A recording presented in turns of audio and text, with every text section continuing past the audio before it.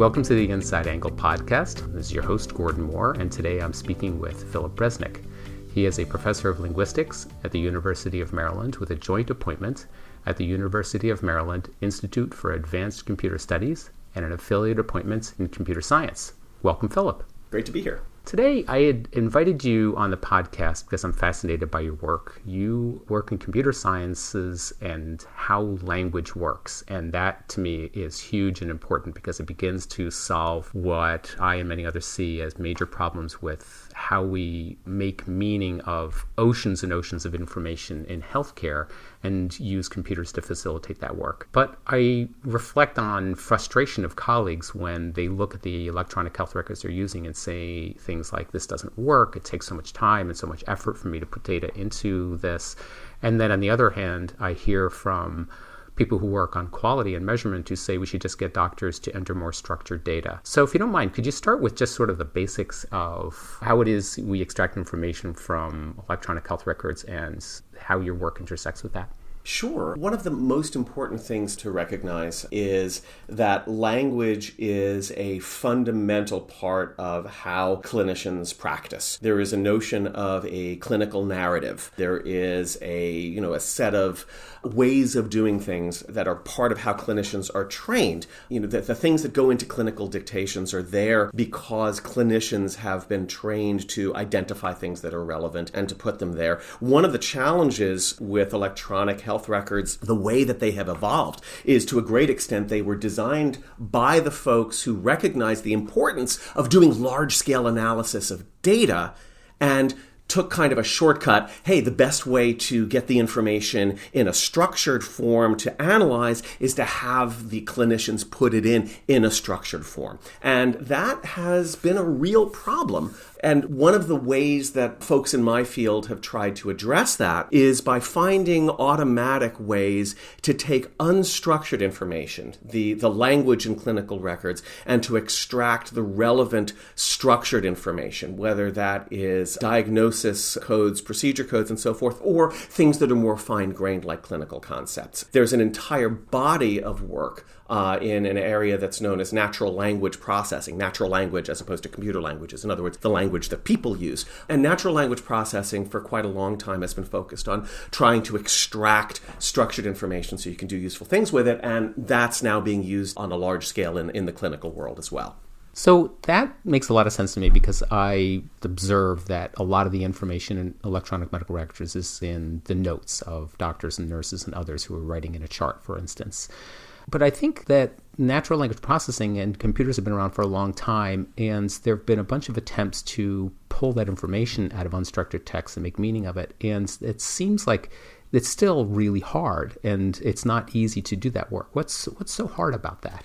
Oh, my goodness. Yeah, language is hard. If you've tried texting and having it autocorrect to the wrong thing, or you've used Siri or Alexa and had it not, quote unquote, understand you, you get a sense of the difficulties of language. Language has a great deal of ambiguity, and it has an enormous amount of variety. You can say the same thing in lots and lots and lots of different ways. And those are enormous challenges in any setting. Now, one of the interesting things about medicine is that there is a large body of information, right? Information sources. These are the important concepts. People have been building repositories of clinical concepts for years and vocabularies and lexicons and so forth. And so these actually provide a handle in a way that everyday language does not. So that provides some hope and some opportunity because you kind of know what the structure is that you're going for in a way that a lot of stuff like social media analysis does not. But yeah, we are doing an amazing thing just talking to each other right now, and the field is continuing to evolve. It's really in the last 5 or 10 years that it's come to sort of public attention and public utility with things like the devices that we're all starting to get used to today, and also things that you're seeing out in the marketplace in terms of analysis of clinical text on a large scale. So that gives me hope that we're seeing continued advances in the ability to understand this unstructured mass of information. Because I see so much frustration on the part of the clinical workforce and data entry, are we at a point now where we can say that we have certain tools that will absolutely improve, workflow and make accurate meaning of what people are saying? I'm going to give that a qualified yes. And the reason that it's qualified is that I don't think anybody should ever bank on technology being perfect. What's really important is to recognize that the goal is not to have fully automated technology. The goal is to get the job done in the right way, and probably for a lot of people listening, in a cost-effective way.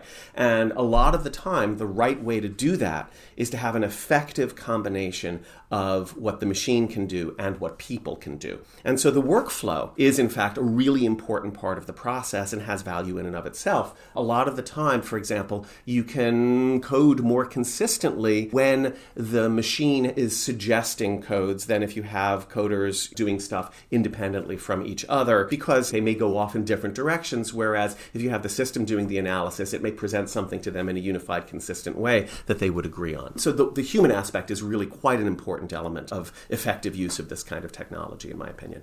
So another aspect, and I don't know if this is something that you've looked at all, so feel free to take it where you will, but I know that with a bunch of clinicians, they're using a lot of automated phrases and verbal content that they can then drop into notes to meet certain documentation guidelines and rules. And I hear from a number of my colleagues that when they begin to read the notes of other doctors, it takes them a long time to get down to the kernel of truth and really find out what's going on. They feel like they're wading through a sea of words.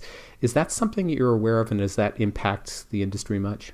Yeah, I think this is a case of the tail wagging the dog. This is a place where there are various kinds of requirements that are being set, and people are doing workarounds. There's a lot of copy-paste and that sort of thing. Clinicians are able to read things that other clinicians write when it's a natural process. They have a way of communicating with each other. And the current health record structures are kind of warping that and providing incentives to do things in ways that aren't completely natural. And so the right thing to do is to find ways to bring more natural human communication back into the process. But in order to do that, you need to use technology effectively, because if you simply go back to just, hey, here's unstructured dictation, then you lose all of those advantages of all that kind of data analysis downstream that have such value to offer. So I want to pivot now to the work that you've been doing more recently. I know that you've been collaborating with your wife, and I'd like to hear more about that.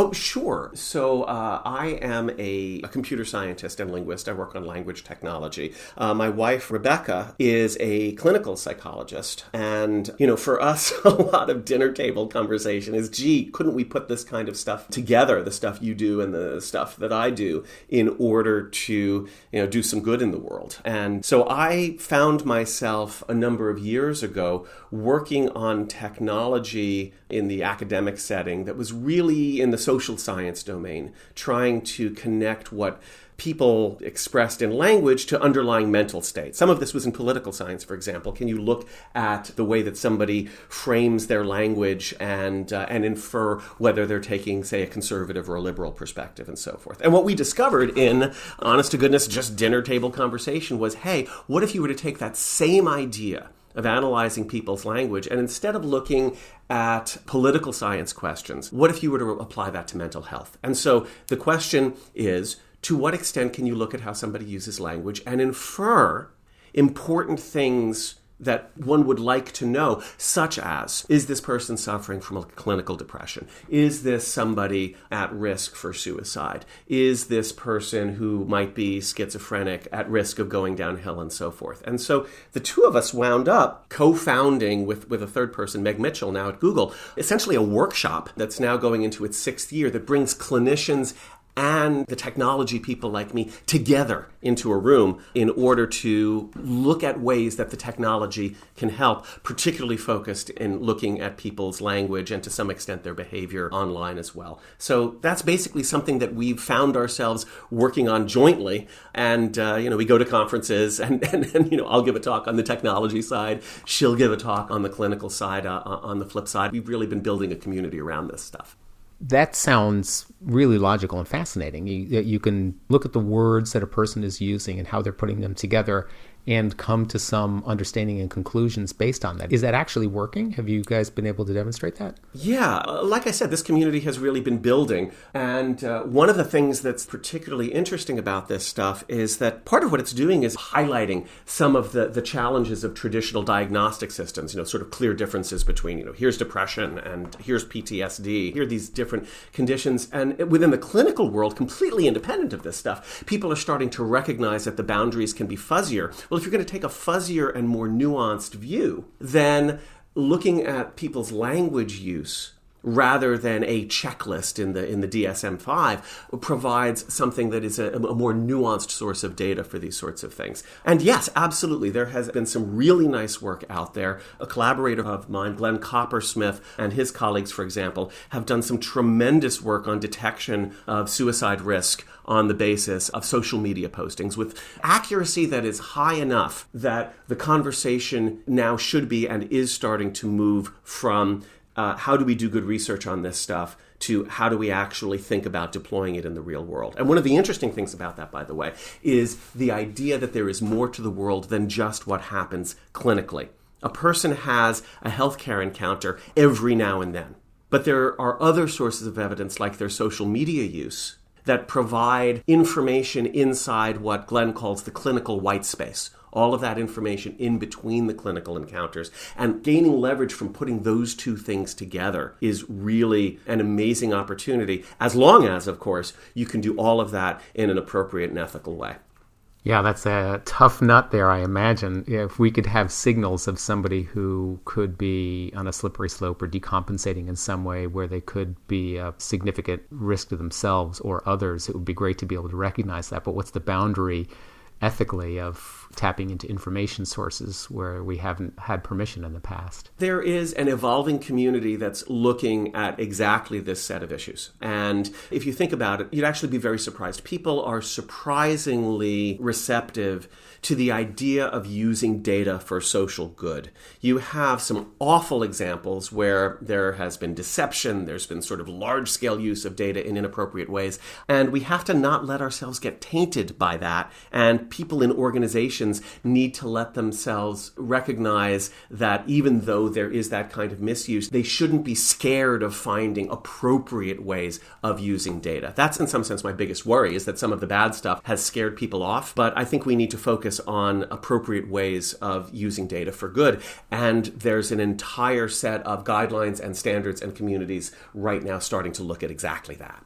Where does someone look for that if they're interested? That's a really interesting question. So in terms of the academic community, there is a conference that's emerged. The acronym is FATML, FATML, Fairness, Accountability, and Transparency in Machine Learning, because a lot of the data work is on the basis of machine learning. And that would be a great place to start in terms of community that is looking at these ethical issues. That would be an excellent place to start. I would strongly suspect that if you use that as a starting point, that will lead out to the right sorts of people who are looking at these things. That's great. Thanks. When you were talking about using language to understand potential mental health issues, I think about a person with schizophrenia, their use of language is really different. And I think that's one of the hallmarks. And so that seems like it would be an obvious place to go. But then the sort of subtle differences between dysthymia and depression and these other, as you mentioned, DSM-5 discrete categories, which I begin to wonder if in the real world they're less discrete than we imagine and more on a continuum of feeling and functionality and ability. For sure. And in fact, there are efforts to try to revisit diagnostic categories. There's one called HITOP, HITOP. RDoC, many people will be familiar with, but HITOP in particular is starting to take an approach that looks a lot more like a big, huge Venn diagram, where the circles are the different pieces of the puzzle as opposed to these sort of crisp checklist-like diagnostic distinctions. You mentioned schizophrenia. That's actually a really good example. Disordered thought, disordered language is actually something that people in my community have been designing algorithms and models to detect with a surprising amount of success and predictive accuracy. I'm in fact working with Deanna Kelly, who is at the University of Maryland Medical School, on a project trying to put together precisely that kind of approach using the technological side together with her team's clinical expertise. And this is exactly the kind of thing we need to be encouraging more of. Yeah, I'm thinking about the devastating impact of a diagnosis of schizophrenia, but maybe the potential of getting a little bit ahead of it if we begin to see harbingers in use of language. Is that something that you've explored? Yeah, so the way to think about this is that there are various stages at which this kind of technology can be deployed. You can have a screening right at the very beginning, and having people opt in, again, this has to be done ethically, but assuming that that is being done appropriately. I mean, look, think about it this way. There are literally over 120 million people in this country who live in federally designated areas where there are shortages of mental health providers.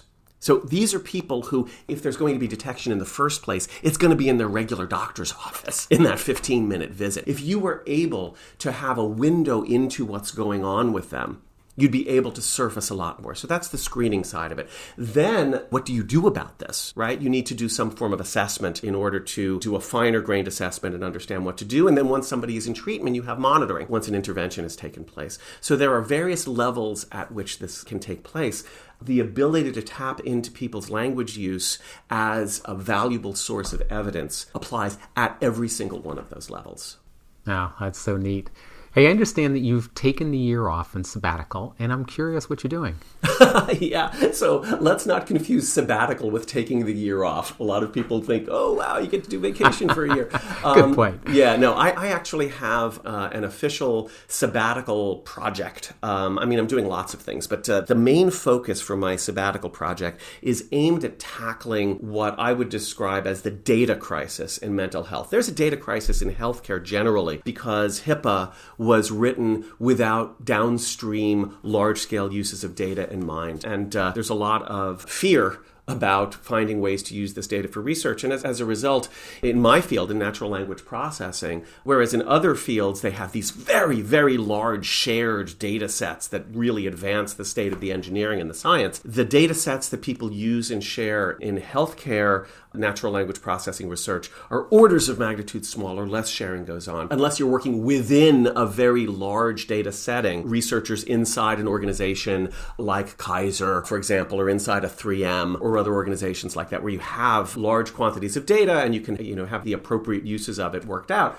it's very hard to do. So the way that I'm tackling this for mental health, I'm not tackling the HIPAA issue, but what I am tackling is the use of potentially sensitive information like social media. And the core idea is that I am building a mental health data enclave, basically an environment that is hosted on AWS in the cloud, Amazon Web Services. And this is with some funding from Amazon as part of their Amazon Machine Learning Research Awards program, which is a program that funds faculty to do pieces of research. And I'm collaborating with an organization called NORC at the University of Chicago, which has a great deal of experience building large secure enclaves. And the idea is to build an environment where instead of collecting data sets and figuring out how to disseminate those out to the researchers to work on large-scale shared data where everybody has to figure out their own way of securing the data and making sure that all the I's are dotted and the T's are crossed and so forth. The idea is to build a secure cloud enclave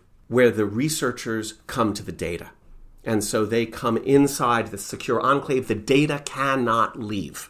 And so they do the work inside the secure sandbox. And now there's an ability to share what they're doing, work on shared data sets, work at a scale that they haven't been able to before. And the goal is to really kickstart progress on mental health language processing research by creating an environment where the researchers can work at the scale that researchers work at in all sorts of other domains, but we just haven't been able to within the healthcare and the mental health domain.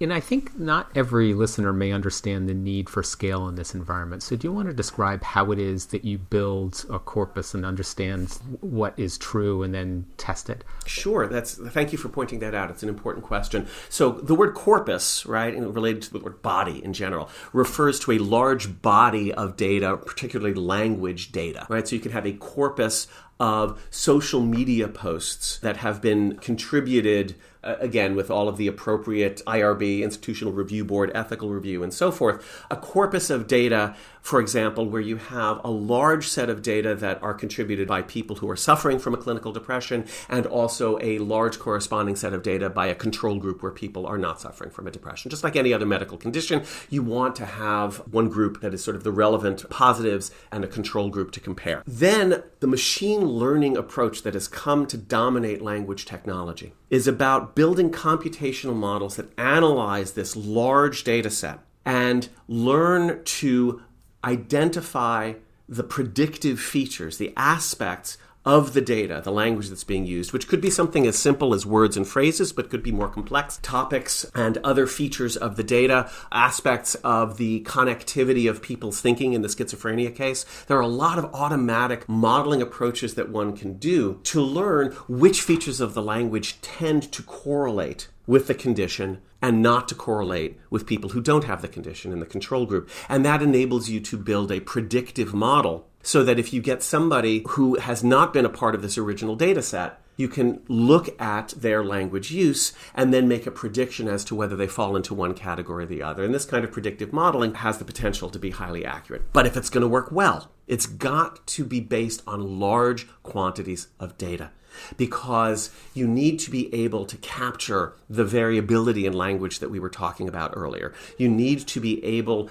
to capture the fact that people say things in different ways, they use language in different ways, and there are going to be lots of things that you only see a small amount of the time that might nonetheless be highly relevant, and therefore, in order to build models that capture that, you have to start with large quantities of data. And that is something that is the basis for all the language technology that folks are familiar with right now. When you are texting on your phone and it auto-completes to make it easier for you, the reason it's able to do that is because somebody has analyzed huge quantities of language in order to build a good predictive model of what that next word is going to be based on what you've said so far. We need to be doing exactly that same kind of large-scale work when it comes to the clinical domain. When you're talking about large scale, is that 100 patients who have schizophrenia and 100 who do not? What kind of scale are you talking about? No. 100 patients is a great data set in order to validate some work, in order to get an idea of what you're talking about. But when we're talking about clinical data sets, typically you want to be going up several orders of magnitude. When social media companies are trying to figure out what ads to show you, they are working on hundreds of thousands or millions or more data points in order to make their predictions. Ideally, we should be working with data at that scale. Now, thousands is enough to really do, hundreds will get you somewhere. Thousands is enough to really make progress. But ultimately, what you really want to be doing is working in the domain of tens or hundreds of thousands of at least data points. So maybe it's a smaller number of patients, but each of them, there are many, many social media postings or many, many instances of a clinical document and so forth. That's the kind of scale that we're talking about. And in order to do that, we really need to beef up our approach to these problems. We can't be doing it in the sort of scattered, haphazard way that we have been. Hence the idea of trying to build a centralized repository where it is safe and ethical for people to work with larger quantities of data. That sounds like a big challenge, and I guess now I see why you're going after this large repository of secured data, because it's hard for me to think of there being thousands of people with schizophrenia within a single data set at a university hospital, for instance. It's possible, but it's just a little bit unlikely. So you need to pool data across. And I guess that's one of the big challenges in healthcare. That's right. And even if you can't pool data across, even if you're working on a data set of, say, 100 patients, which is, to get data on 100 patients can be a fairly significant study. If I have that data and I can't share it with a colleague of mine at Johns Hopkins or at Stanford, the field just suffers. And so combining to make larger data sets is a piece of the puzzle. But even the ability to share data without combining into larger data sets is going to be a way to bootstrap progress. And that's the first part of what we're going for here in this project. How's it going so far? It's going really well. I have been lucky enough to connect with the NORC at the University of Chicago. It's an organization that used to be focused only on survey research. NORC stands for National Opinion Research Center. They're a 70-something-year-old organization, highly trusted, and they, in recent years, have broadened out to larger-scale data-oriented analysis as part of a broader mission of understanding what's going on in the same way that surveys do. And there is a healthcare software repository that they have built. They have actually built a HIPAA-compliant data enclave built by folks there and conceived of, I believe, and run by a fellow named Tim Mulcahy. And he and I have been collaborating on putting together this mental health enclave using their knowledge and body of experience, having built and run a healthcare data enclave for the last 10 or 12 years. And now what we're trying to do is apply this to mental health, put it on the cloud, and make it more widely available to academic researchers like me. This is incredibly timely work, and I'm excited to hear that it's moving forward. Philip Resnick, I want to thank you for your time today. It's been a pleasure. For Inside Angle, this is Gordon Moore. You can find more podcast episodes at www.3mhisinsideangle.com.